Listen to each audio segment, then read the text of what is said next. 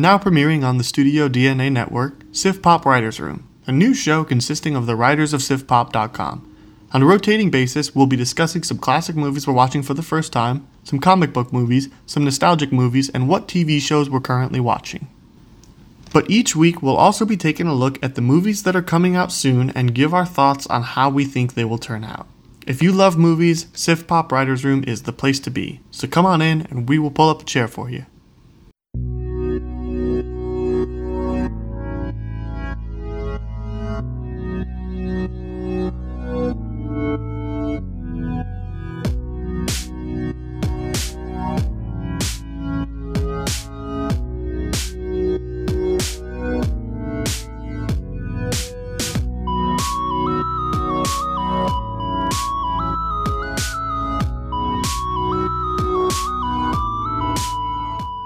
Welcome, everybody, to episode 50 of Disney Plus Reviews. 50 episodes. This is a good round number for today's episode. I'm Phil Sousa, and I'm here with my good friend and co-host, Grant, the Tusken Raider Youngsma. Hello, Grant. Say something. Hello, Phil. So they know your voice. We've also got a guest on the show this week, Jake the Marshal Wilburn. Hello. How's it going? I am truly blessed to be here. Thanks for having me on, Phil. We're blessed to have you. We've talked about this for months, about like having you on the show just for an episode, and then when Mandalorian came around for season 2, we're just like, okay, this is it. This is definitely the time to have you on. So I love me some Star Wars. So when you're like, hey, we're gonna start doing the Mandalorian again, or at least pieces of it, I was like, please. So yeah, we kind of tentatively what we talked about. No promises, things change, plans change, but we'd like to have Jake on again, at least for the season finale, and then maybe also a middle episode as well that we'll pick. I would love to have a guest every week, and I'm going to reach out to some of our other guests that we've had on the show. Jerry and some other people, whatever that might be interested in coming on, because I think Mandalorian time is like, it's Super Bowl time for Disney Plus. Like, sure. Everyone gets really excited about it. So we already have a guest for next week, and it's a guest that a lot of people are going to know if you've been listening to the podcast, and that is Jack Altermat. Jack is going to come on the show as a guest. Kind of weird to say it that way, but it'll be a 3-piece again next week, and then hopefully we can keep that going. So good to have Jake on this week. If you're just joining us for this podcast, we are an unofficial Disney Plus podcast reviewing the most popular stuff on Disney Plus, and very little on Disney Plus is more popular than The Mandalorian. So that this is a big. The next 8 weeks is going to be kind of banner episodes for us. We're going to tune into every episode over the next couple months. We're going to cover every episode of The Mandalorian. So today's episode is all Mandalorian. The entire episode is about it. Going forward, we'll probably do half and half. So the middle episodes will be half Mandalorian and half a movie or something else we want to talk about that week, except for the finale. So the season finale will be all Mandalorian, that entire episode. So tune in every week so that you can kind of get your Mandalorian talk. But before we get into Mandalorian, we've been doing this kind of news segment over the last month or so, and I scoured the internet for news about Disney Plus this week. I could not find anything that came out in the last week. Obviously, the big thing that everyone's talking about is Mandalorian is back, but we're gonna have a whole episode about that. So I dug deep into like previous news about things that maybe we haven't covered on the show or haven't talked about at all.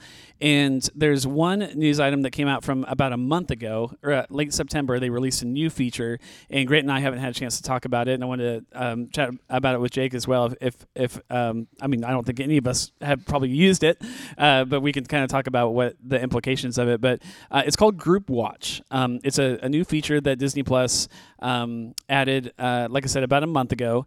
I've not used it, but essentially it is a service that you may have seen in other, I don't know if other streaming services have this or not. I know you can do this with, is it YouTube? I think YouTube TV has this. Yes. And then maybe a couple other another streaming service has this, but basically it allows you to watch a Disney Plus episode, movie, whatever, with loved ones, friends, at distance. So long lost cousins. Yeah, the people you haven't talked to and don't want to talk to or ever see in person. Yeah. And so feasibly, I'm assuming this works for all the content. I haven't looked super into it, but that just about anything, maybe everything on the service, you could invite someone that also, of course, they also have to have Disney Plus. That's a big thing. But if they have a Disney Plus account, you can invite their account, your friends, to come watch something with you. And then you are like the host of it. It's kind of like a Zoom meeting type thing. And you host it. You press play, and it starts for them, and everything's in sync. So then you could be on the phone with them, or chat with your. There's no chat option like in the Disney Plus app, but like you can text back and forth. Oh, I can't believe he just did that, or whatever. Like you're basically watching a movie, but not in the same room. So what do you guys think of this? So if you pause it to go to the bathroom, it pauses it for everybody. Yeah, Yes. it keeps everything in sync. As long as you're the leader. So you're gonna have of to it. tell your Aunt Tilly to hold it till the Yeah. end. We're not pausing this. Yeah, what do We you guys are think? watching Endgame till the end. There are no pauses, no drink breaks. This is the hardcore. We're hardcore mode now. Is this a feature that you guys would ever use? Like, do you have reason to use it? Grant, your family just moved from South Dakota all the way here, so like Yep. you may not. I mean, this is a feature you might have used Yeah. previously, but maybe not anymore. But Yeah, I think it's a cool idea for sure.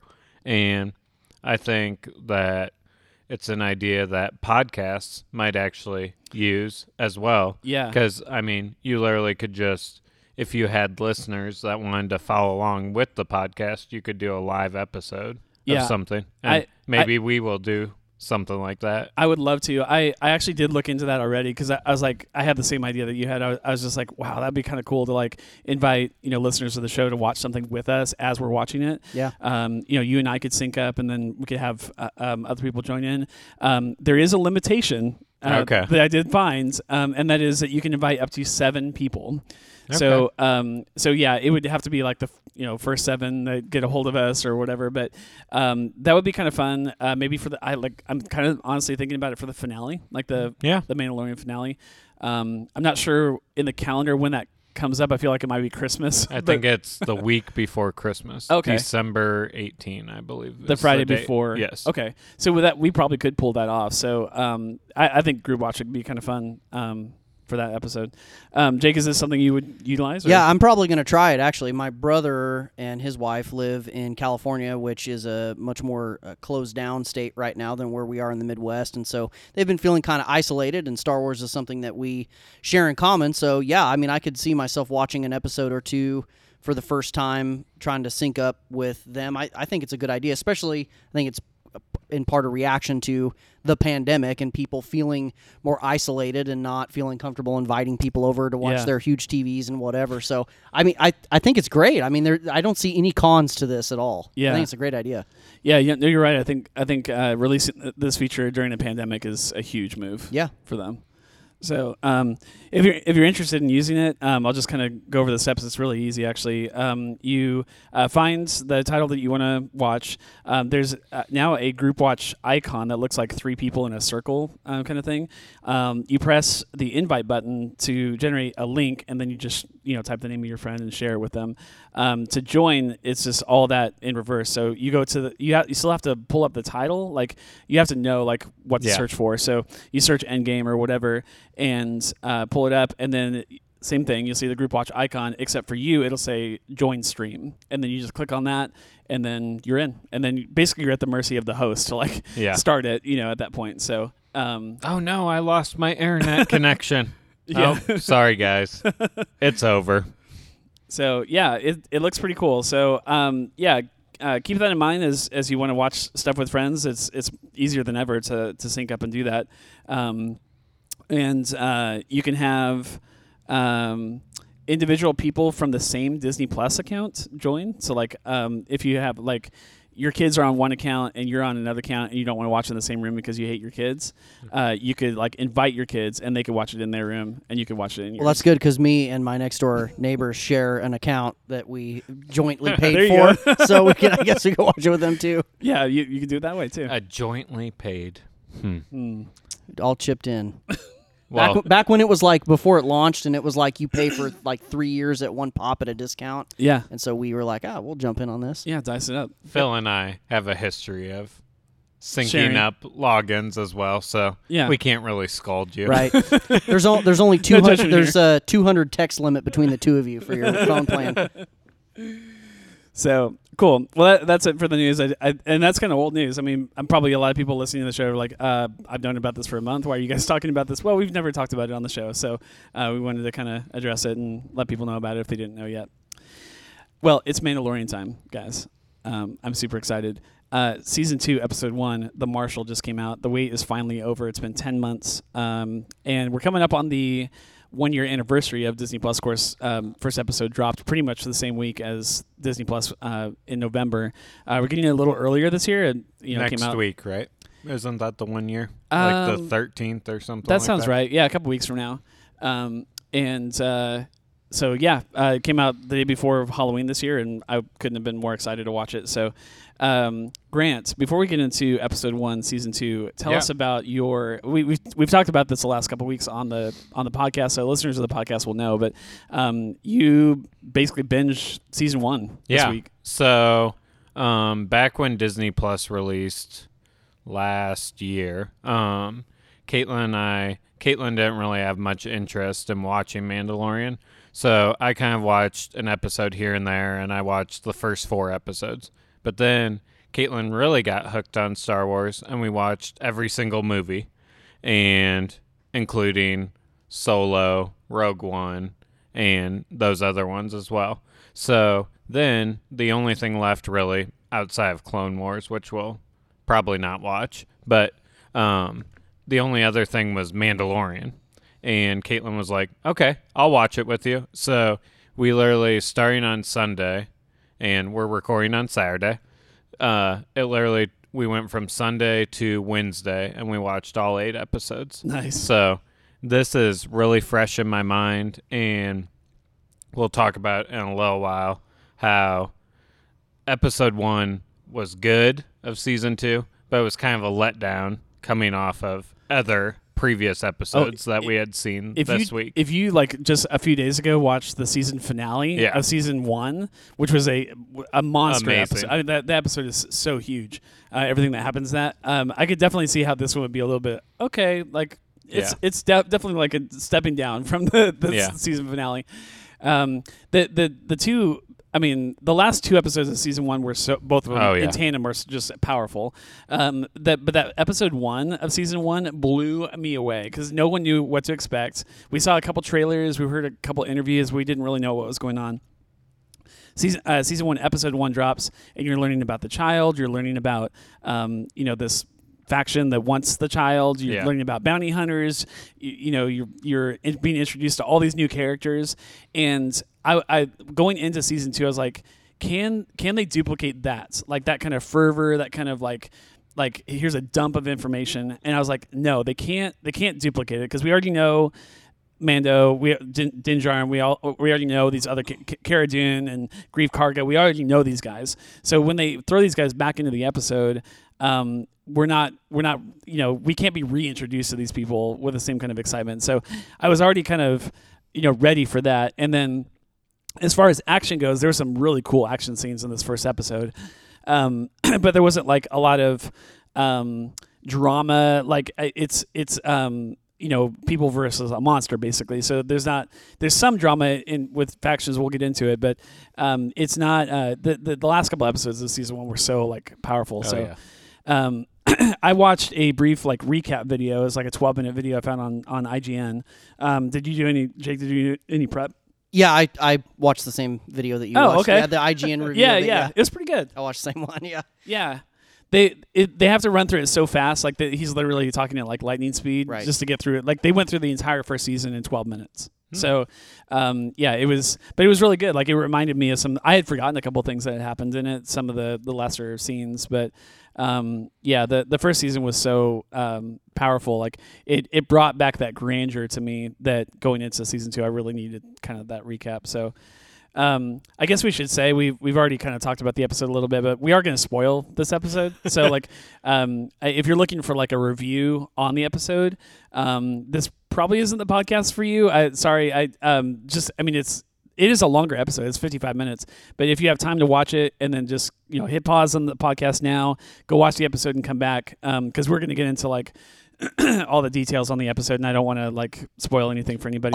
I'll keep my stuff spoiler free. So if you just want to like do the skip button through them, and then if you just listen to me, I won't spoil anything. Is that fair? Okay, like, that sure. way- okay. Yeah, go for it. Yeah, that might be really hard to listen to, but good idea. But Phil and I enjoy spoiling the crap out of things. Yes, So. we do every week on the show. So, okay, so entering spoiler territory, we're going to go through all the details. What's your, before we get into like scenes and favorite scenes and lines and stuff like that? What's kind of your overall feelings on the episode? I guess Grant's been talking quite a bit. Let's start with you, Jake. Yeah, this is probably one of my favorite episodes. Okay, I really cool. liked it. I almost the most recent that I watched through the first season for the second time was back in July. So like you said, some of it isn't quite as fresh, but I absolutely loved this episode. Cool. So I am not like, even with the sequels and stuff, I know a lot of people didn't really like them. I'm okay. If it's Star Wars, it's Star Wars. And as long as you're not just going totally off the deep end, like I'm probably going to be at least okay with it. And this, even more so than the sequels, it still feels like Star Wars, right? And so I get all those same like warm, fuzzy feelings watching this. This episode felt like a spaghetti western, as several of the Mandalorian episodes have, and I'll probably get into that. The reason why that is a little bit later, kind of when we talk about the structure of the episode. But there was the monster in the episode felt like an actual threat. Like this, I'm like, this thing is huge.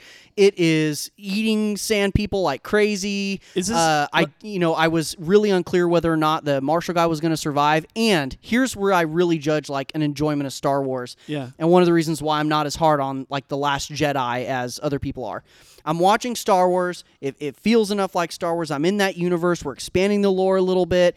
And then something happens that just gives me a feeling inside that goes, ooh, whoa, like what? Like what's up with this? Like I don't quite understand what's going on. And in this episode, when the dude walks in Boba Fett's armor, right? And you see him in the doorway, and you're like, wait, that doesn't look right. Like that's probably not like who, and your mind's like racing, right? With like, what is going on? Who is this? What's about to happen?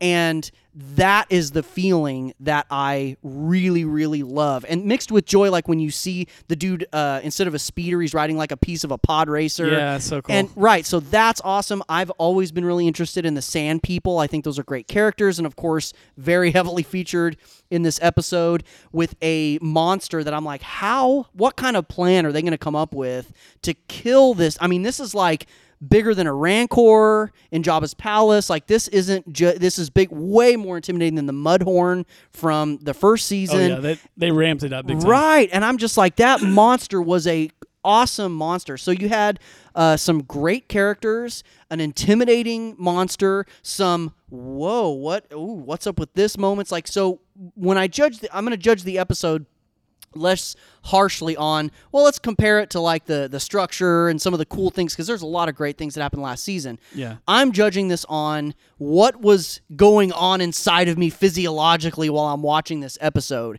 At what points did I just have really just feelings of anticipation and like joyous confusion and even suspense, because this episode had like a Tremors vibe to it of the monster. Yeah, And I'm like, yeah. dude, how many more sand people is he going to just eat the whole village? And Mando's like, I honestly didn't know how much destruction this thing was going to cause.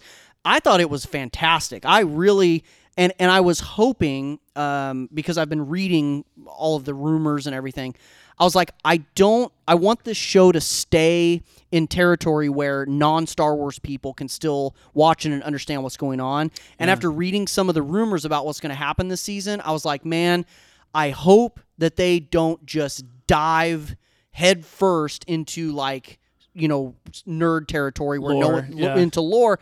And so when this episode kind of took a more like you said, Grant, okay, this could have been something that was almost like mid-season. I was kind of thankful for that, because now I'm like, all right, this show is going to have a slow burn going towards the mid-season and the finale, and it didn't just start right off trying to be bigger than the season finale from the first season. So I thought it was perfect. I loved it. Yeah. Okay. Yeah, that I agree with almost everything you said. So, yeah, that's awesome. Grant, what's your kind of your general thoughts on? Then I'll give mine real quick, and then after we kind of give our general thoughts, I want to go.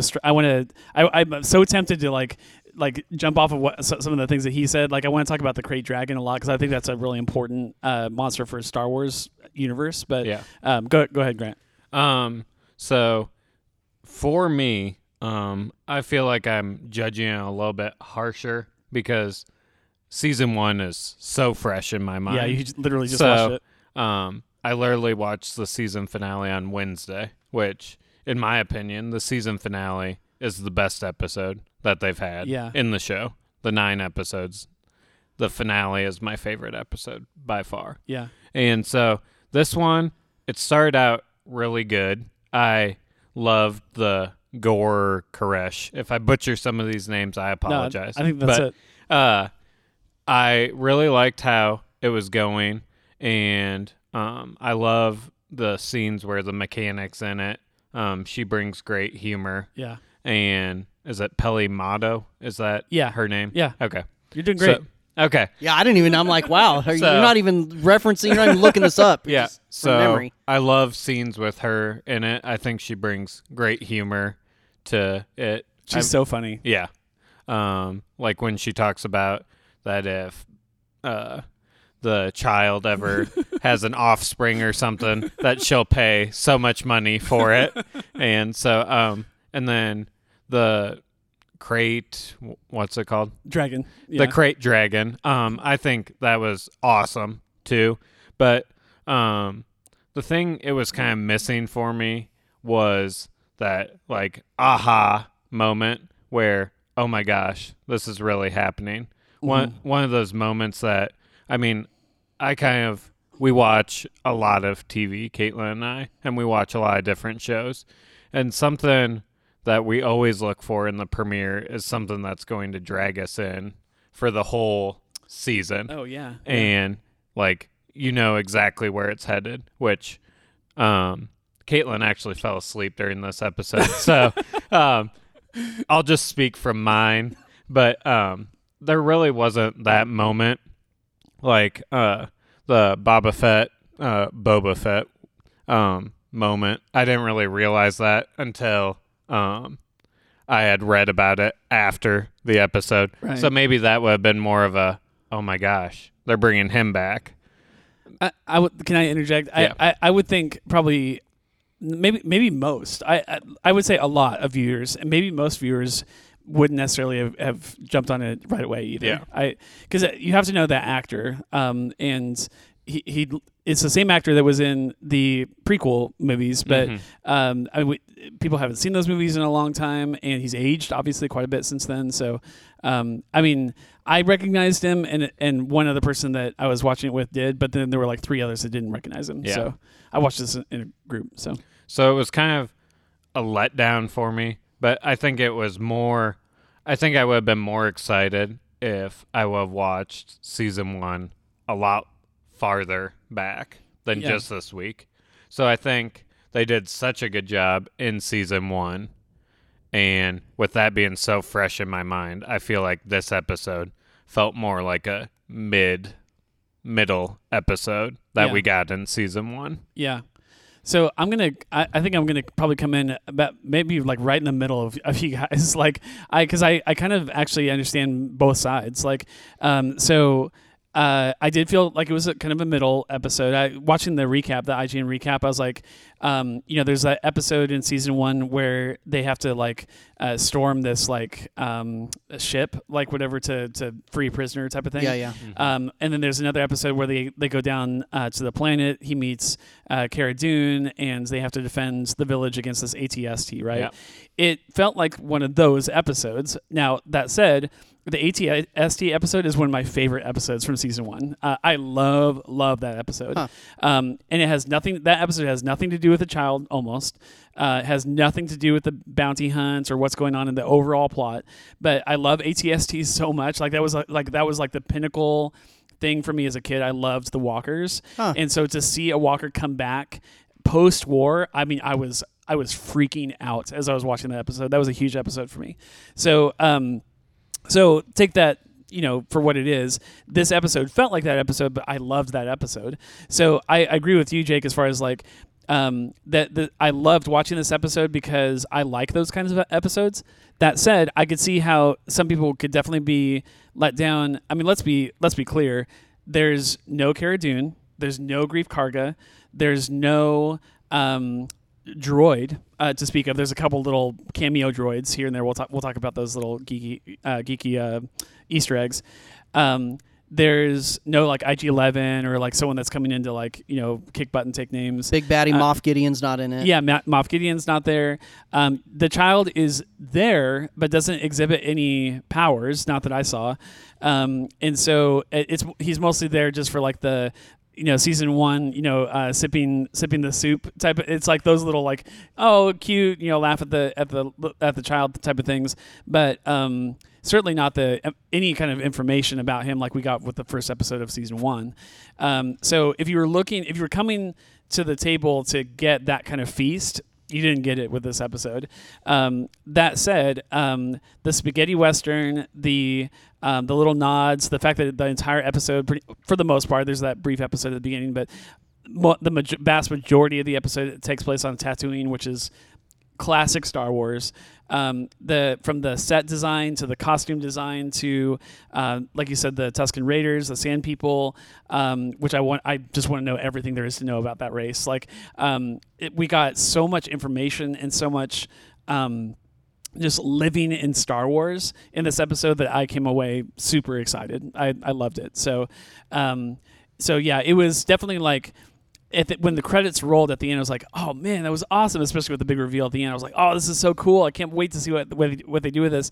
And then as I continued to think about it, I watched it in the morning yesterday, Friday morning, when it first released. As Friday went on into evening, I thought about all the things that were absent from the episode. And then I woke up this morning and I was like, how do I feel about the episodes? I was like, I loved the episode, but there was just things that were not there, like that I was hoping to see. So it was not a letdown for me at all. I loved it from beginning to end, but I definitely think that they could have made this like a second episode or something like that. I don't know. I'm kind of mixed on how I feel about it. So, but let's talk about the Krayt Dragon, because I think that is one of the most interesting things in this episode. Obviously, the big bad. I had to look this up because I didn't know. This is the skeleton that exists in A New Hope. Yeah. So when C-3PO is like walking through the sand and he goes, oh my, or whatever, and sees like this massive thing, that's a Krayt Dragon a dead Krayt Dragon, the skeleton. That skeleton that they used for the set is actually still out there in the desert. What? Yeah. It's still out there. They left it there? Yeah. Can you go visit it? If you want to go out in the middle of the desert, sure. But yeah, it's still out there. That's awesome. Yeah. So we could fly there right now, this instant. Let's do it. Yeah, in the middle of a pandemic, let's go to Africa. It's a great idea. We're here for Star Wars. So we've seen this animal before. I guess we call it an animal. And yet not in this way, not even close. I'm going to direct this question to Jake, because I think Jake actually probably knows more about Star Wars lore than I do. Is this the largest living being that we've seen in Star Wars? Ooh, that's a really good question. I would say no, because I don't remember what it was called, but when Han Solo was doing his Kessel Run, and he had to like cut through the middle, and there's like that big octopus-looking thing in there. That's probably the biggest like creature I can think of in the Star Wars universe. I forgot about that one. But still, this Krayt Dragon's pretty dang big. So when we watched the original trilogy, we thought the largest thing that we could ever see was a Sarlacc. When we see the Sarlacc pet, this thing eats Sarlaccs. It eats them. So, like, I was just like, when they're trying to figure out the size of it, and I loved the scenes where the Mandalorian was like trying to get a sense for like, how big is this thing, and they're like, they make that little scale in the sand, and it's like what's that there, and they're like, that's the Krayt Dragon. What are these tiny little rocks? That's us. Right. He's like, that's not the scale. He's like, it's just the scale, man. And so and then the scene plays out, and I was like, they undersold it. Like, the rock should have been even tinier. Yeah. This thing is massive. Yes. And I'm like, dude, the Tusken. I felt really bad for the Tusken Raider that had to like walk up to the tunnel and be like, "Rrr, rrr, rrr," and I'm like, run now. I'm like, you're waiting way too long to run until you start feeling the rumble. Those poor. Who's like, I volunteer as tribute. I'll go yell at the crate dragon. Yeah, there. I love how this episode or I think the whole series isn't trying to answer all your questions. It's just like, this is what we're going to present to you. Yeah. And like one of the guys I was watching it with was like, so how do you get picked to be? And I was like, I don't know, short straw. I don't know. It was so funny to me though. The expendable crewman, something like that. Right. The red shirt. Lowest rank. Sorry, you've been with us the least amount of time. Seniority. Here you go. So I thought it was bad enough when it was like eating. Oh man, I had the name yesterday, and I'm blanking. Bantha, thank you. Eating banthas for breakfast. I mean, it's a snack. A huge bantha is a snack. And talking about how they have to feed it, like they're literally like presenting, talk about tribute. They're bringing as tribute these banthas to basically like pacify it, like to keep it sleeping. Right. And I was like, okay, that's bad enough. Then they fight the thing, and it starts spraying acid. Oh, I know. out of its mouth, and it's drenching these guys. And at first I was just like, oh, that's icky, like they'll just have to like shake it off. But then like one of the guys goes, I think that's acid, like I think it's killing them. Yeah.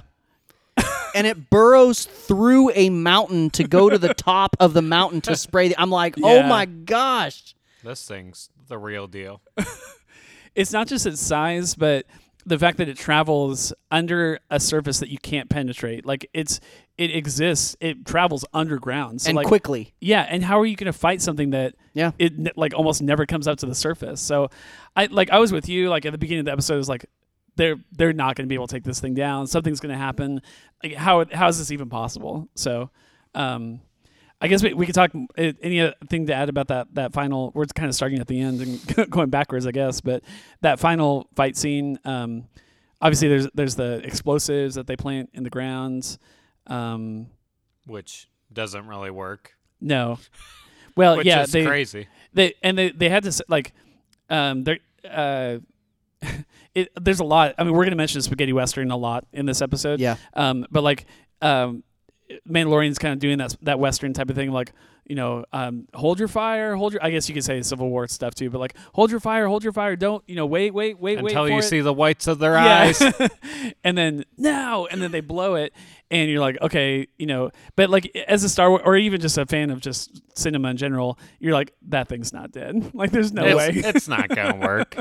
It never works. Even I think it's either I'll call him Mando for sure. We all know his name is Din Djarin, but like it's either Mando or the marshal that says, "Is it dead?" I think it's Mando.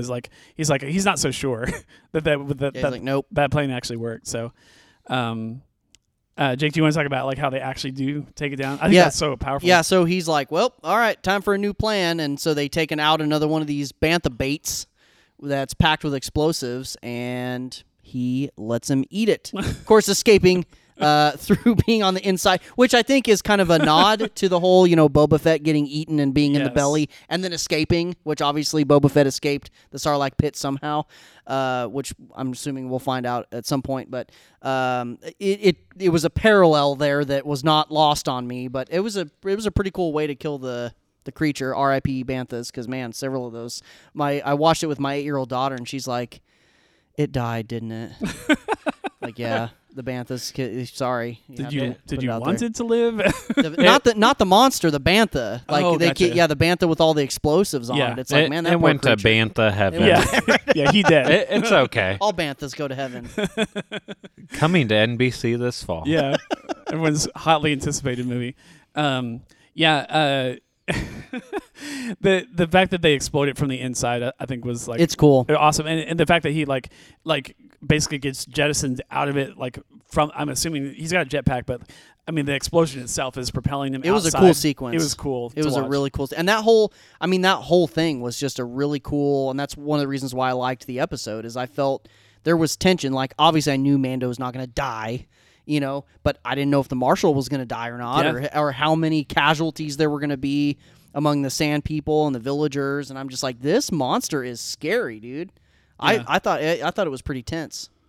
They did a good job building it up. It wasn't just some, ugly alien that they had. Like this, I felt that this was an ominous monster. And I thought they did a great job at building that. Even though it's just a worm. Really, it's just a big worm.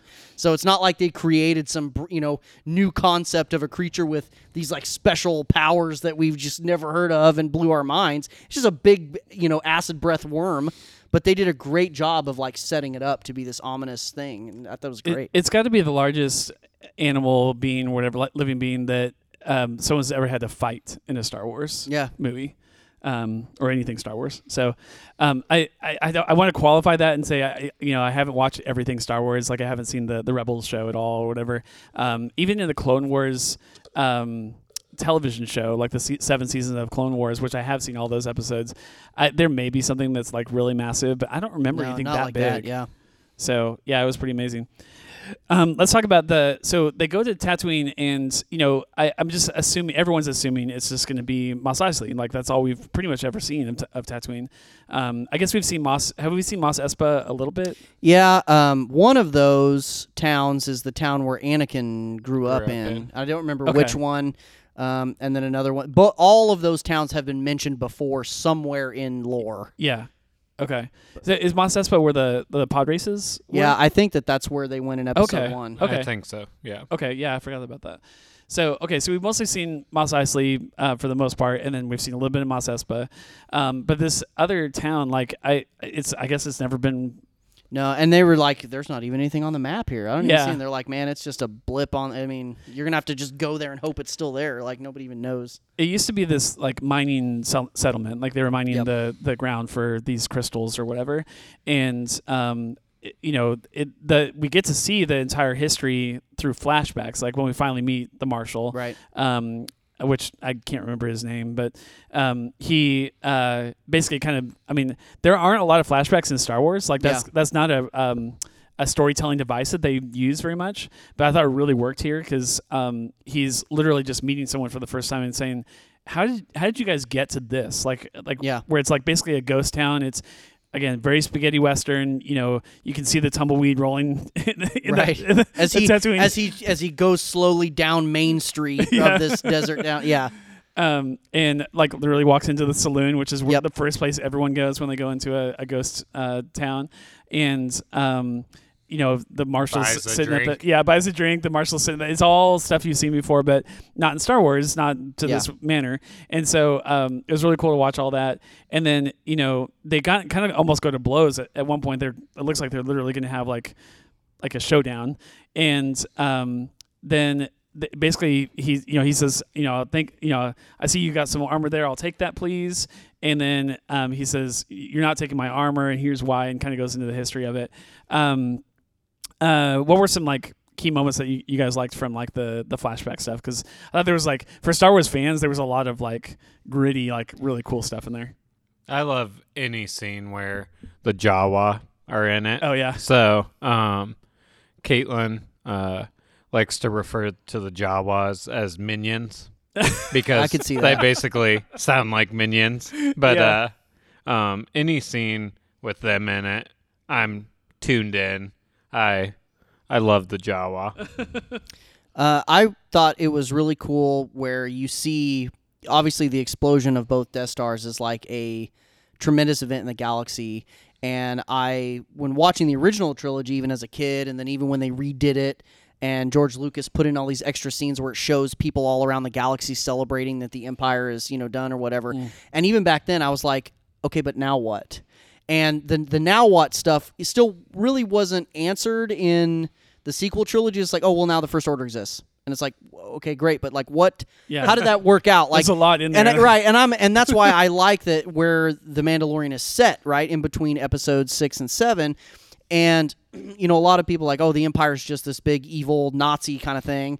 And when you get real deep into the lore, a lot of planets were like, we're thankful for the Empire because before this, we were run by like crime lords or whatever. And we have a few stormtroopers in our town, but like they keep law and order and whatever.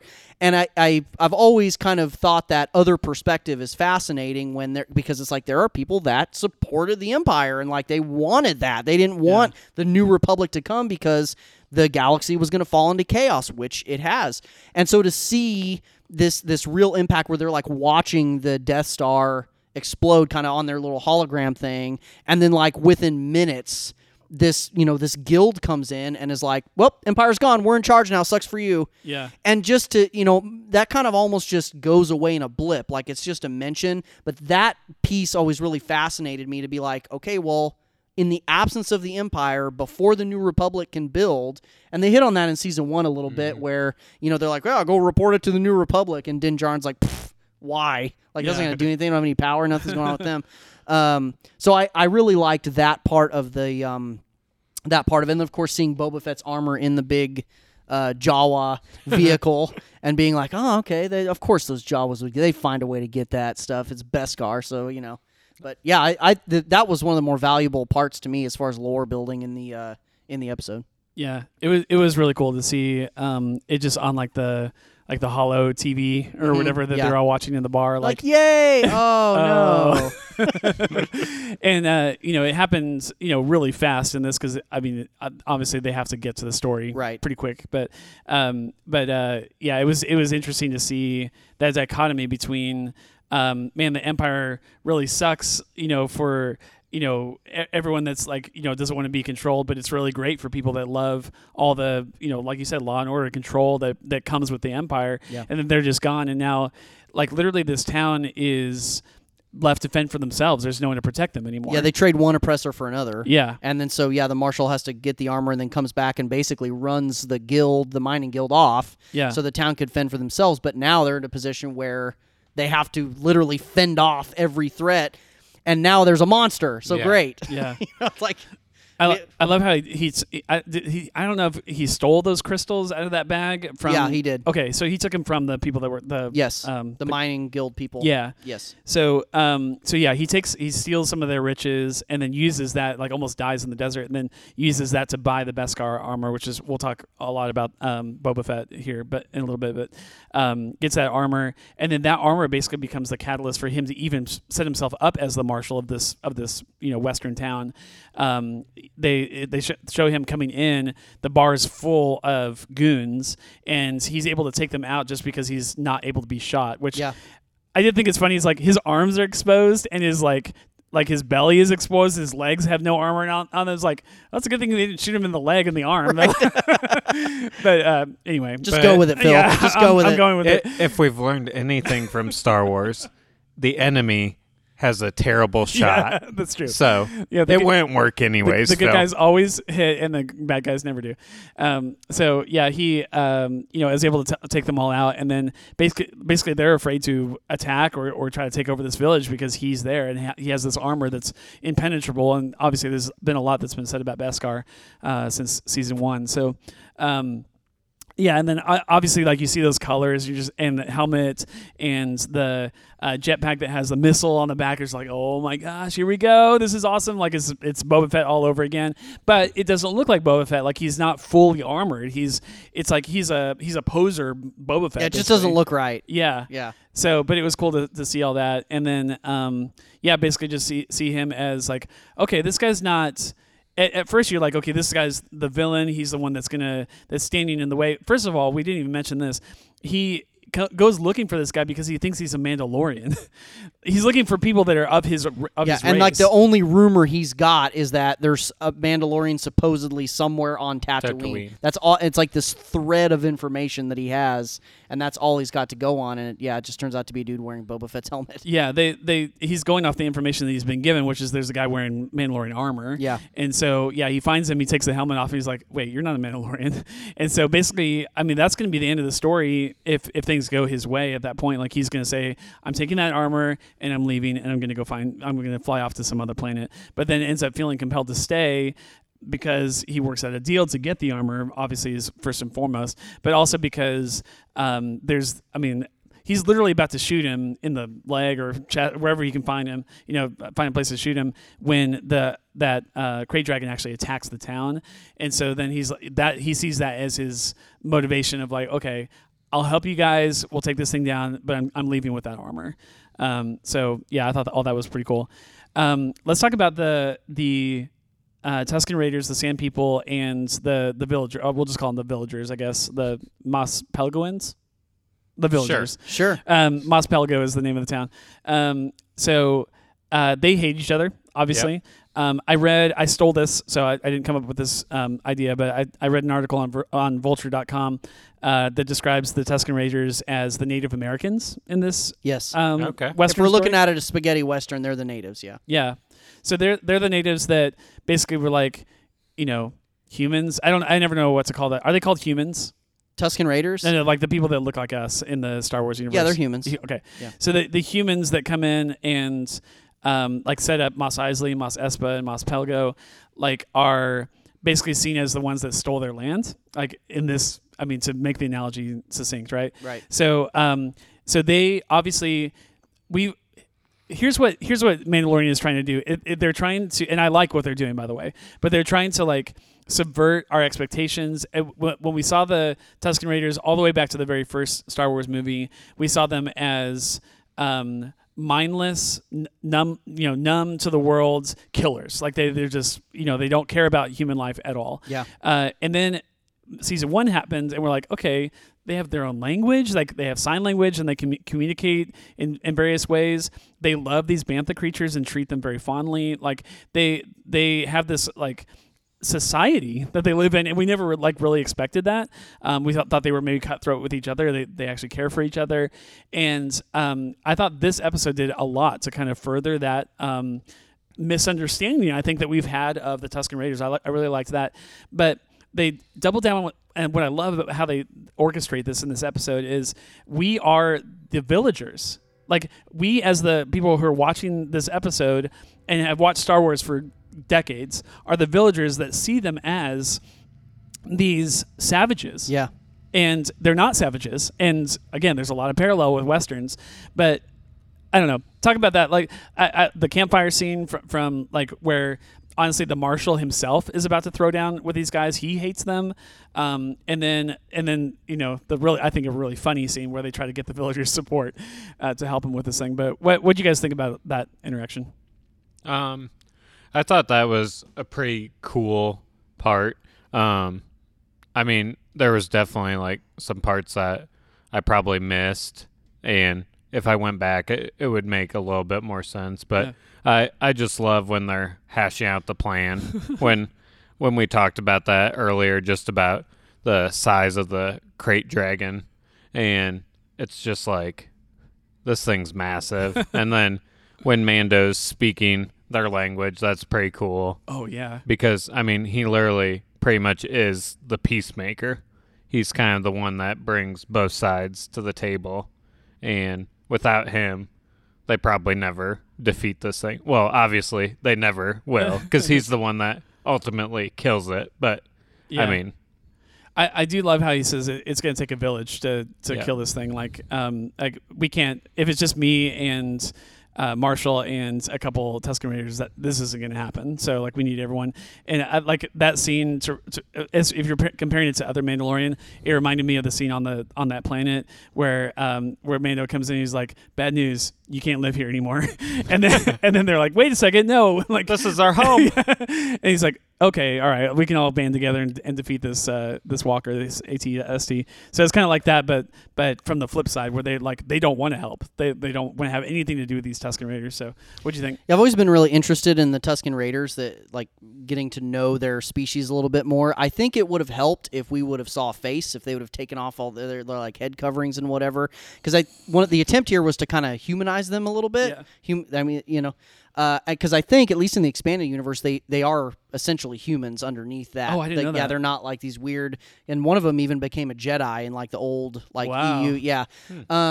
So I don't know if that's still what's canon and what's not anymore, and so Disney could do something totally different. But I was hoping by the end of the episode that we'd be able to see something under that.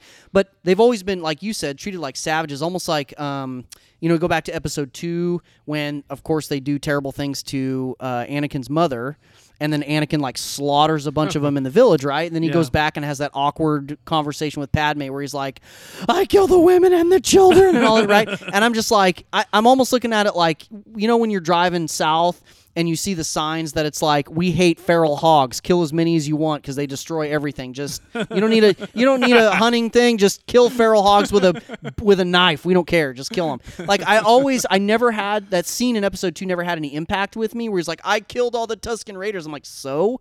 Yeah. Like, they're just animals. Like, they're not They killed even... your mother. Right. They killed your mother, and they're not even... I never felt that connection with them. Yeah. Like, they were... Like, when droids die, I felt more, like, Yeah. emotion about that than I did the Tusken Raiders.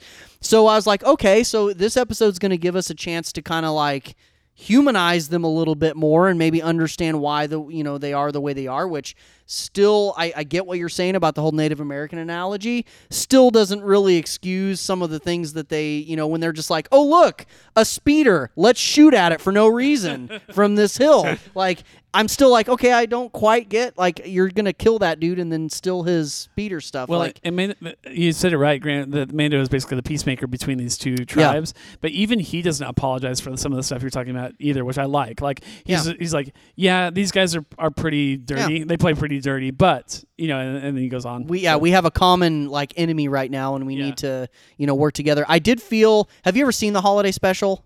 Yes. Okay, if you've seen the holiday special, you know that, like, the first what feels like hour is just all the Wookiees going "Rah, rah, rah, rah," without any subtitles, without any what. I was starting to creep into that area a little because I was like, okay, this is just a little much. Like, a few times or whatever, but when they're doing the plan, I felt a little differently about the plan scene. I was like, okay, I'm done with this because all it is for like 10 minutes, and I'm like, I'm good, I'm done. So that's and it made me think of that. It made me think of Itchy sitting there, in his room, like, waiting for Han Solo to get there.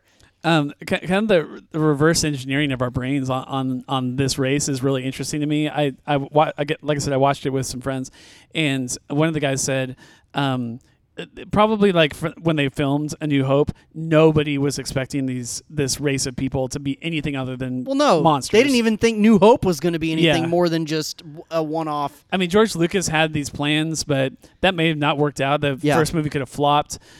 So nobody was expecting that they would have, like, a sign language and have, like, a society and they're peace-loving people. I mean, almost everything in Star Wars now is like the lore is built retroactively. Yes. It's not like when they made Return of the Jedi, they're like, oh yeah, Boba Fett's dad was the model for all the clones that eventually became.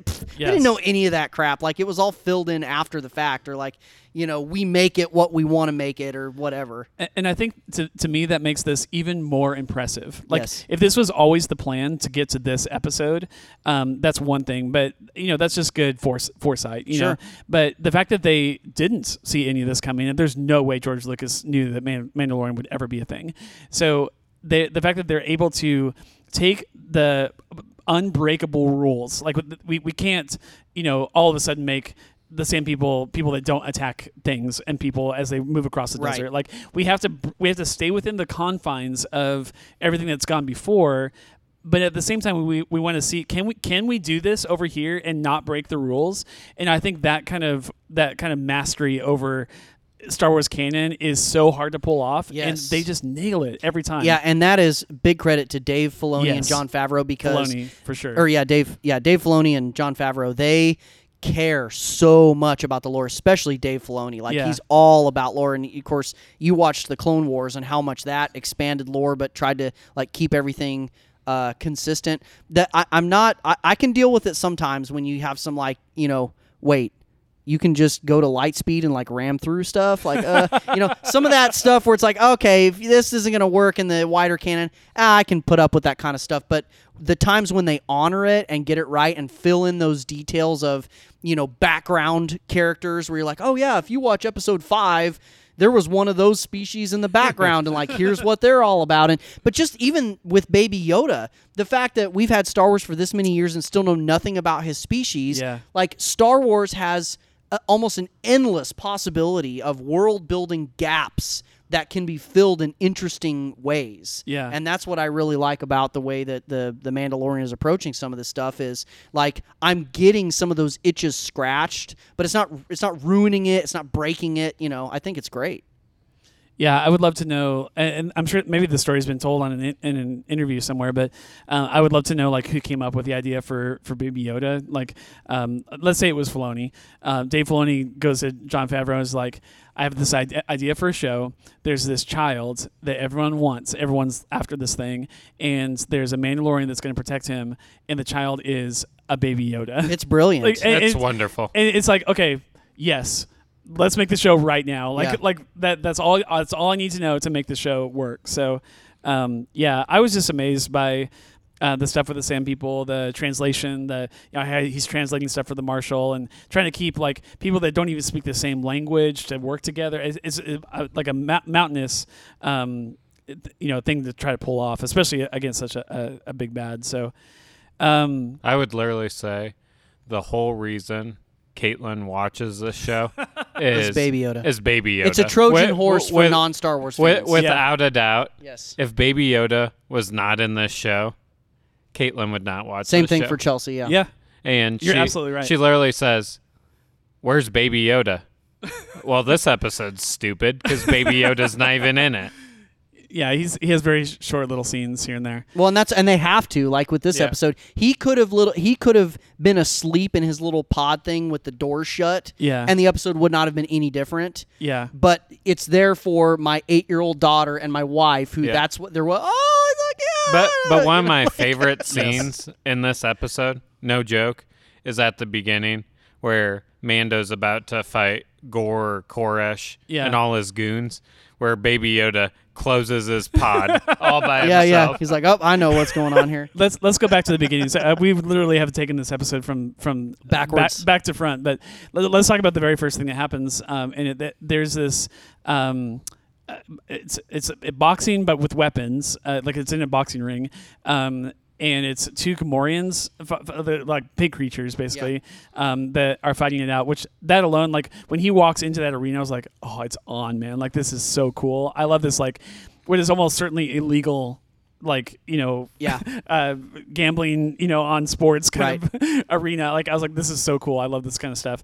And walks in and Gorecresh, they have this quick little conversation, and then Gorecresh shoots one of the contenders. Everyone flees, and then it's just like, Mexican standoff, except that the Mando's not like doesn't have his weapons out. Yeah, and they're just like all pointing their guns on him, and then it's about to go down. And like Grant said, even Baby Yoda, as the child, I guess we should say, at this point, knows exactly what's going to happen next. He's just like, all right, this is going to get bad here in a second, so I'm just going to go ahead and peace out. Yeah. So, do you guys want to talk about that fight scene? I thought that was one of the coolest fight scenes, and there's been like lots of really great fight scenes in season 1, but. What are those? I know Grant probably remembers. You might remember too, Jake. But what are those little missiles? They're like called what were they? whistling sparrows or something like that. Yeah. I don't know the exact term. It's some sort of bird that flies. I think it is whistling sparrows. I feel like it is sparrow. Yeah. I'd have to look it up. And so he basically is outnumbered probably like 8-1. There's a bunch something of like dudes. that.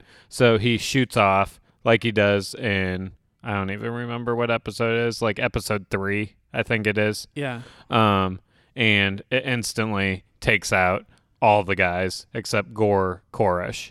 Well, yeah, and there are a couple that either don't get hit or they get up really quickly because he knifes one of them, like he throws a knife or whatever. There's like 2. I mean, one of them is the guy who was actually fighting.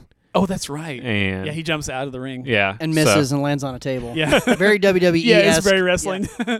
But I mean, I love the whistling sparrows, and I think it's a awesome weapon for sure. But I mean, the first scene really got me hyped up, like I mentioned earlier in this episode. I was like, oh yeah, it's on now. And then, after our conversation, I like it a little bit more than I did at first. But you're right. He doesn't use any of his weapons very much for the rest of the episode. Obviously, everyone's firing on this thing at the end. But he does use his flamethrower, which I always loved the flamethrower. But he uses his flamethrower in the middle of the negotiation. Uses it for peace. It's so funny. Such violence. Every time he did the exact same thing with the Jawas in that one, the egg episode with the Mudhorn. Yeah. So anyway, I love anytime he's using his weapons. But yeah, you're right. He didn't use very many weapons after the first scene. But I loved the opening. We spent most of the episode on Tatooine, which is an already established world, and we got to see a new world at the beginning. And he's walking in, and there's all this graffiti and stuff. Which, just to go a little bit more into the lore, I'm wondering if they'll set this up. But there's some hints that there's basically like a droid resistance forming, and it's been a blink and you miss it references in the first season. But the whole your kind aren't welcome in here, and stuff that Solo kind of covers that a little bit more. And then on the graffiti that's on this town, there's a bunch of depictions of droids being oppressed and being shredded up and stuff like that. And so I'm wondering if that's going to be if that's all just kind of sprinkled out for Uber fans, or if they're actually going to do something with that piece of lore. But the droids are getting tired of being treated this way, and there might be an uprising. But so that'd be pretty cool. All the graffiti on the wall and those little glowy-eyed wolf things. That scene was pretty cool, but then, I thought that was, which, by the way, that green Cyclops guy is voiced by John Leguizamo. I don't know if you knew that. Yeah. I did not know that until the credits rolled. Yeah. Yeah. And so he, is waddling out. You're like, oh, crap, he's going to get me. And then ties him up, and he's like, you're not going to die by my hand. I'm like, oh, this is going to be bad. So he gets the info that he needs, and, he leaves him basically to hang there and get eaten by those dogs. And I was watching this with my 8-year-old. When he pulled the gun out, with his blaster out, I thought he was going to shoot the rope down. Yeah, but no. He shoots the light out. Yes. Which brings the wolves. Savage, dude, savage. So, he's walking away, and all those dogs are coming. He's like, help me. And my 8-year-old daughter, her eyes are super wide because she's like, oh my God. And I was like, that actually was kind of intense. I know they didn't show it, but dude, that's pretty brutal. The Mandalorian is not a good guy in the sense that like Luke is a good guy.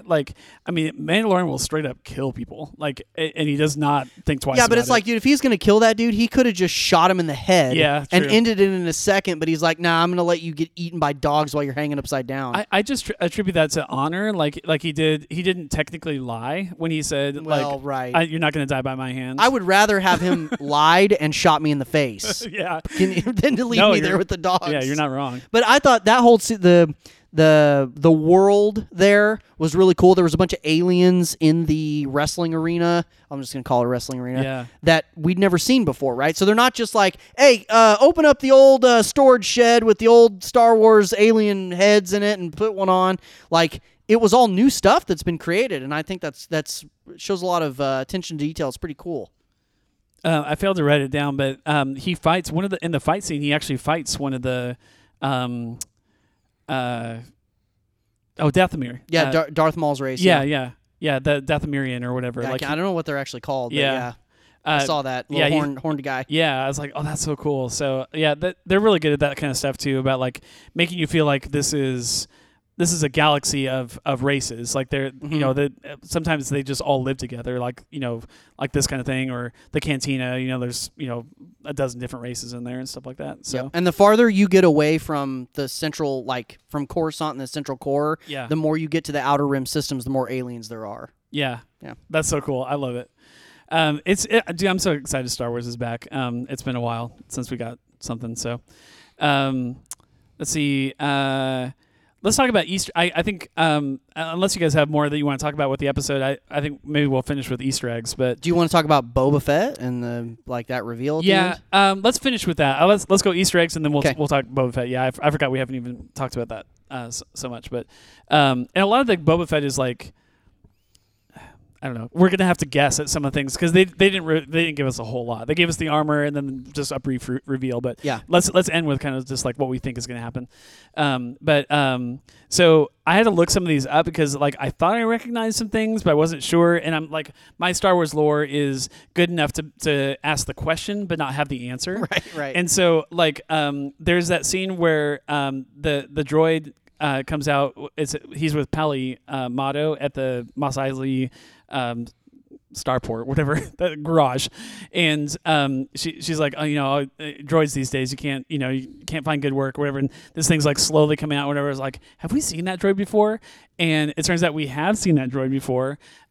This was the droid in A New Hope when I'm talking first scene in the movie where Luke is looking to buy a new droid from the Jawas. The Jawas have their huge thing, Sands Cruiser, whatever it's called, come out, and he's looking down the line. No, not that one, not that one. He says, oh, maybe this one. He's like, oh, that one's got a bad motivator. It's that droid. Huh. Yeah. So that droid, like, obviously it's the same planet, same town, and evidently, I mean, the lore on this R5D4 or whatever it's called, ends up like apparently being bought and sold to Peli, and then she fixed up his motivator or whatever. So it's pretty cool. That droid being broken changed the course of history as we know it. Yeah, because if he would have worked and R2 would have just got back on the thing, and trailed off, nothing would have happened. None of the other stuff would have happened. You mentioned the pod racer, which like when I first saw that, I was like, what is he right? Oh my gosh, it's half of a pod racer. It's one of the engines from a pod racer. And episode 1, and I know some people roll their eyes at this. Fine, it's my opinion, okay? I love episode 1. I love the Phantom Menace, and I especially love the pod racing stuff. And when I saw that, I had all the nostalgia stuff they were going for, because I love the prequels. It worked, and I'm not ashamed of that. And I'm like, that was awesome. Yeah, it was cool. Like it still had the seat and like the double thruster type thing, things you push on, and yet like the whole right like turbine or whatever that's called was completely gone. Yeah, it was like modified. Yeah, yeah. It's like seeing one of some of those weird like 3-wheeled motorcycles or whatever. It's like yeah, that was super cool. Obviously, the Beskar armor, we'll get into a whole conversation about that. They mentioned Sarlaccs, and this thing ate a Sarlacc, and it's essentially living in a Sarlacc pit, right? Or like a cave or whatever. Yeah, I was kind of unclear on that, because to me, the Sarlacc, all we really see of it is like a mouth, right? Yeah. That's like coming out of the pit. I never got the impression from Return of the Jedi, that the Sarlacc could like come up out of it. It just seemed like it was kind of built into the sand. Yeah. And so when I'm like, okay, well, the Krayt Dragon is in a tunnel, not a pit. Like, I didn't quite. That's something I'll probably have to, I'm sure that there's going to be 500 YouTube videos about that later. So I'll have to do my Wikipedia research. But I was kind of unclear on that.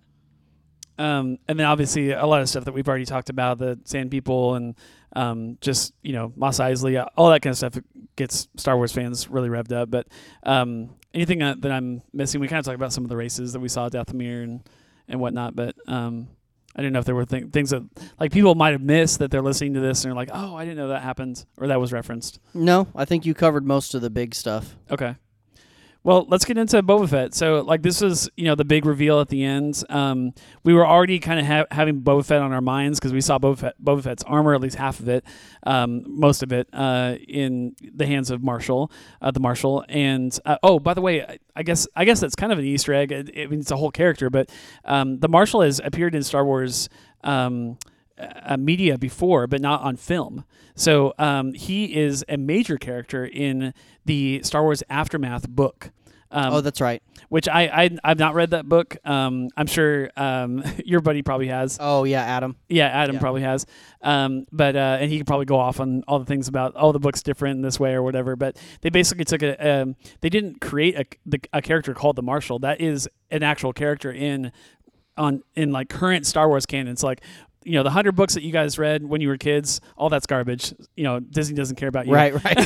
But the Aftermath book and like anything that's been written since Disney took over the franchise, that's all canon. And so the Aftermath book is actual Star Wars canon, and they just took that character from that book and put it in the series, which I thought that was kind of cool. So not a Easter egg for me. I didn't recognize that at all, but there was actually a guy that I was watching it with who was like, oh, is that the Marshal from Aftermath? And I was like, okay, I don't know anything about this guy. So, anyways. Yeah.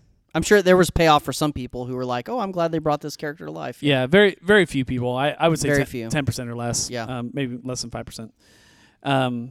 So, okay. Let's talk about Boba Fett.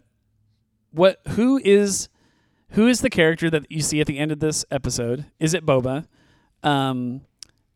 is so According to IMDb, it is. it is Boba Fett. Do they actually say it like they give Yes. him credit as Boba Fett? He turns and reveals himself to be Boba Fett. I don't know how it could not be Okay. Boba Fett. Like, I don't know what other option there would be. I mean, they cloned Boba is a clone, like he's cloned off of Django. Yeah, Um, without the aging acceleration. and all of the clones are also cloned off of Django, obviously. Yeah. So I did read where some people were like, "Is this a clone? Like, could it just be a clone that like has aged up?"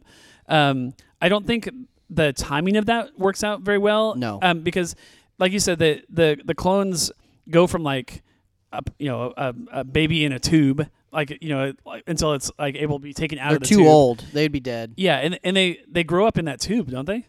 No, well, not. No, gro- they're kids. Yeah, they're kids because you see them like learn their ABCs or That's whatever right. in episode 2. Yeah. But it's rapid age acceleration. Then even by the time Rebels comes around, which is before A New Hope, I mean they're like gray beards and Yeah. and it's not been that long since the end of the Clone Wars Yeah. for them to have aged that much. So there's some talk that again we talk about retroactive plot filling.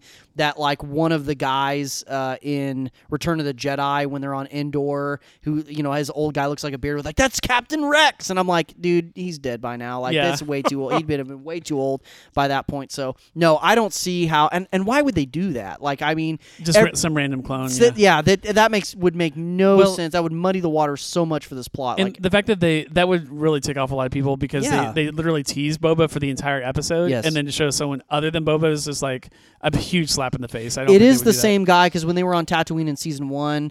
And I don't remember the other bounty hunter's name, the woman that ended up dying. And then you see feet come at the end, and there's like almost like a spur sound, and the same sound of the same feet is there at the end. And everybody speculated back then that it was Boba Fett because it was Tatooine and it's a mystery person or whatever. So I don't see. And then you see the actor, and I can't remember his name, but the guy who played all the clones and Django and whatever in the prequels. There's no doubt in my mind that it's Boba Fett. Have you ever, by the way, we see his face. Have you ever seen what the actual guy that played Boba Fett in Return of the Jedi looks like with his helmet off? No. Like that, he looks like Weird Al's like uglier older brother.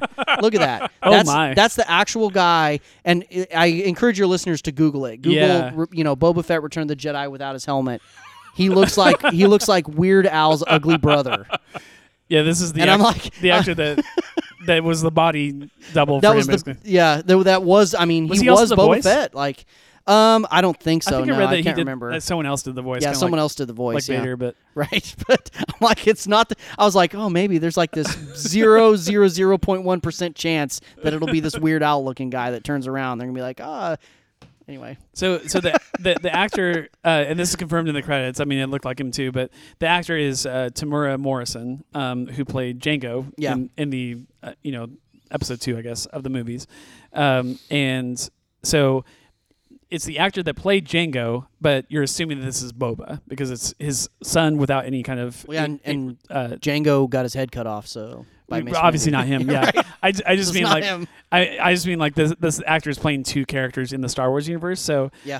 so yeah, it's you would assume that because he's a direct clone of Django that he would look exactly like the actor that played Django. Yeah. So It is, Phil. And it's about the right. Yeah, it is, Yeah. and it's about the right age, and yeah, it's all good. yeah, so That would be a major letdown if it's not him. yeah, absolutely. Like, He This- he wants his armor back. it would basically be the Titanic hitting an iceberg. Yeah. If Yeah. it's not him. Yeah, absolutely.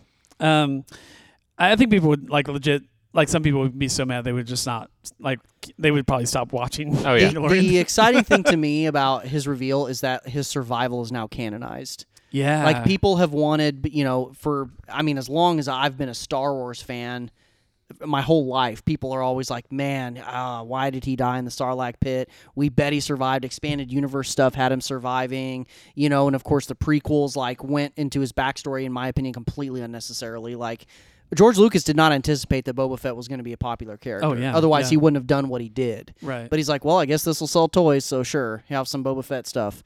But he wasn't like really into that character. He didn't try. That happened just organically that character took off.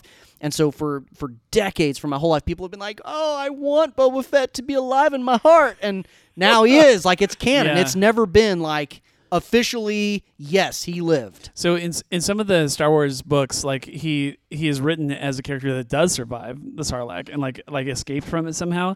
But then obviously all those books, none of those books are canon Correct. anymore. Like Yes. Disney erased all that. They were from never history. really necessarily because They're like legends or something, Yeah, right? well, yeah, but even then, like the EU, different authors would write different books, and so like they would conflict one another, Yeah. and so there was almost kind of like this. By consensus agreed upon canon. It's like, well, these books are the best ones and the most popular, so we'll go with that. But somebody else can still write a book that says something opposite, and maybe we'll take elements. It was just kind of a fun thing, Yeah. But now that we have like this is official canon, so that's what I'm saying. Like this was a big deal. Yeah. Like Boba Fett being here and surviving the Sarlacc pit in the Star Wars universe is a really big deal. Yeah, it's honestly almost really on par of like Darth Maul's return. Yes. Like, where like he's alive. Yes. So I think as much as people loved, again, Darth Maul's a character that he's introduced and killed off in the same movie. Minimal screen time. Yeah, and I don't think Lucas had any idea that he would take off, and all of a sudden everyone loves Darth Maul, and Yeah. it's like, okay, in the Clone Wars we're going to bring him back. Yeah. He turns out he was alive this whole time, or they were able to bring him back from the dead, basically. Right. But yeah, so somehow there's unanswered questions that hopefully we'll get the answers to. One is, how did he survive? There's no chance of survival in the Sarlacc, but somehow he survived. Did the Beskar armor save him? Like, Yeah. What happened? So how did he survive? How did he get out? Which I would love to know that story. Does the Krayt Dragon have anything to do with it? Because they talk about how it eats Sarlaccs. Was that just a throwaway line, or does that have something to do with the backstory? How did he lose the armor? Because if the armor saves his life and inside of the Sarlacc and he escapes, he uses the jetpack to get himself out or something like that, he would still have the armor. But he doesn't. The Jawas have the armor. So like, how did the Jawas find it? If he barely survived, maybe they could have picked it off his Pulled he's it like, off of his they're body. Like, I can't move. I'm dying out here Yeah. in the heat. And they're like, all right, well, you're still alive, but we're just going to take this and go. Yeah. Are there other unanswered questions? No. I guess general questions like, what has he been doing all this time? A lot of time has passed. He was like, So- I had a near-death experience, and I just kind of want to be in my hut. And I retired. I mean, for real, if he's been on Tatooine this whole time, or at least is still hanging out there, because that's not where he's from, Yeah. so it's like, of course, there's all these unanswered questions. Now, I think He's been there for years. Maybe not a ton of years, but several. I think, and this is kind of spoiling it a little bit for my closing thoughts, but about what they're going to do with this. Yeah, go for it. So Baby Yoda is the most popular character from this, and probably like the Disney Star Wars. Like Baby Yoda is the most popular Oh, yeah. character in all of Disney Star Wars, and I'm starting to think that they're not going to resolve the whole what is Baby Yoda's species and returning him to his home, and we wave goodbye as Mama Yoda now cuddles him and all this stuff. I don't think that that's going to be resolved by the end of season 2. I'm Because starting to agree with you. If this episode had been a different kind of episode, Yes. I would maybe disagree.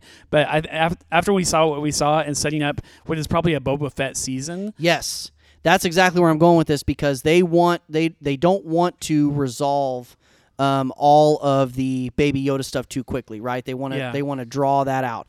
And so now another cool thing that they can draw out that people are interested in is the Mandalorian lore, and of course Boba Fett himself, right? So it's like, okay, we'll keep Baby Yoda along, and I think as time goes on, they're going to feed us little things about where he's from, or powers in the Force, or why the Empire's looking for him.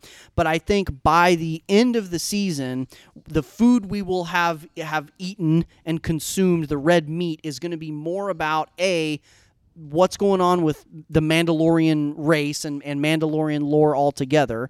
where Boba Fett has been and how he survived, and getting to see Boba Fett do stuff probably with Din Djarin, right? Yeah. That's going to be when season 2 is done and we're talking again in December or whatever, we're going to be like, wow, we know a lot more about Boba Fett, got to see Boba Fett do some cool stuff. By the way, that cliffhanger about Baby Yoda for season 3. Yeah. So I just think that they're going to draw that out because that is the biggest draw to the show, and they can't wrap that up in season 2. They just can't. And if there are some rumors that I've been reading that the actor that plays Din Djarin, the Mando, had some like disagreements like mid-season with the creators of the show, and like really wanted to be out of the armor more because the armor's I read that super uncomfortable and whatever. I mean, it's super, super rumor, right? So who knows? Yeah. But there are rumors that like basically mid-season he starts to like be featured less, which is kind of hard to do because he's the main character of the show. But if you have the only character, if that rumor is true, and they're like, okay, we're going to start phasing out the main character of this show or present him differently or whatever they're going to do, the only possible substitute that could like take his place or get more screen time in a show called The Mandalorian is Boba Fett. Yeah. Yeah, even though he's not technically Mandalorian, he has Mandalorian armor. Well, and even that like is still kind of up for debate.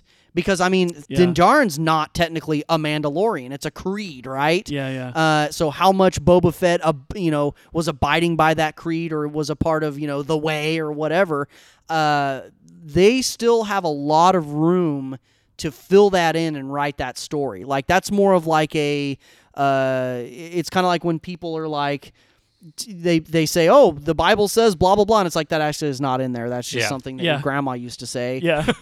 I feel like Boba Fett isn't a real Mandalorian is not something that's ever really been codified in Star Wars lore to a point where they couldn't do what they want to do with it at this point. Yeah. Yeah.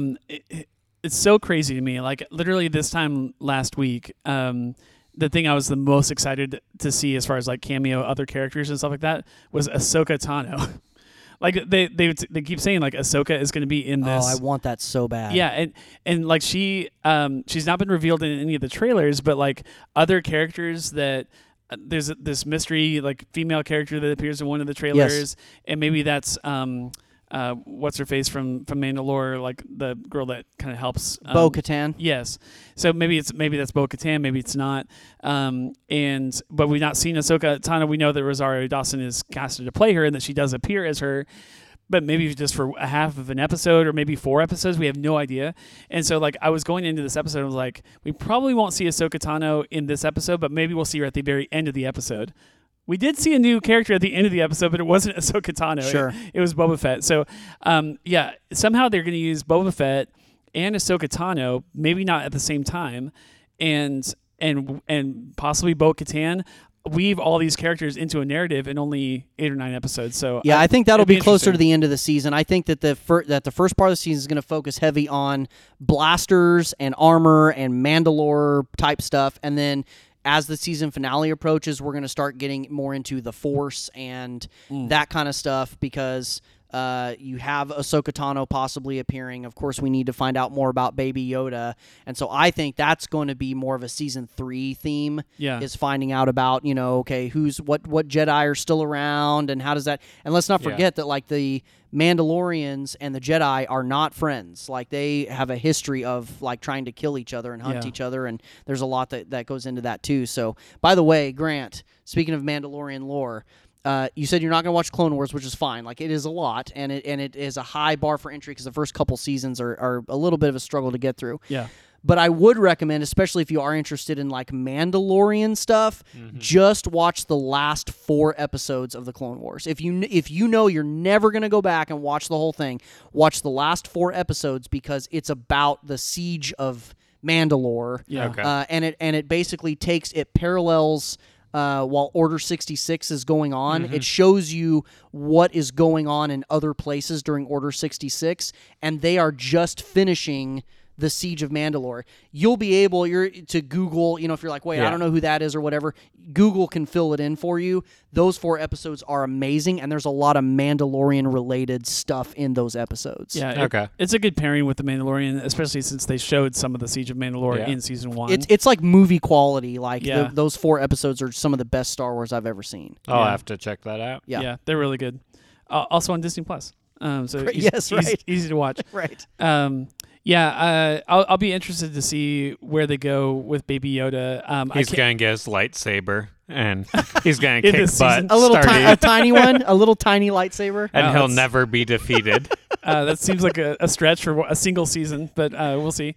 He's going to go on a Kyber crystal mission. And I cannot wait till... He's going to find little Ray at the end of the season.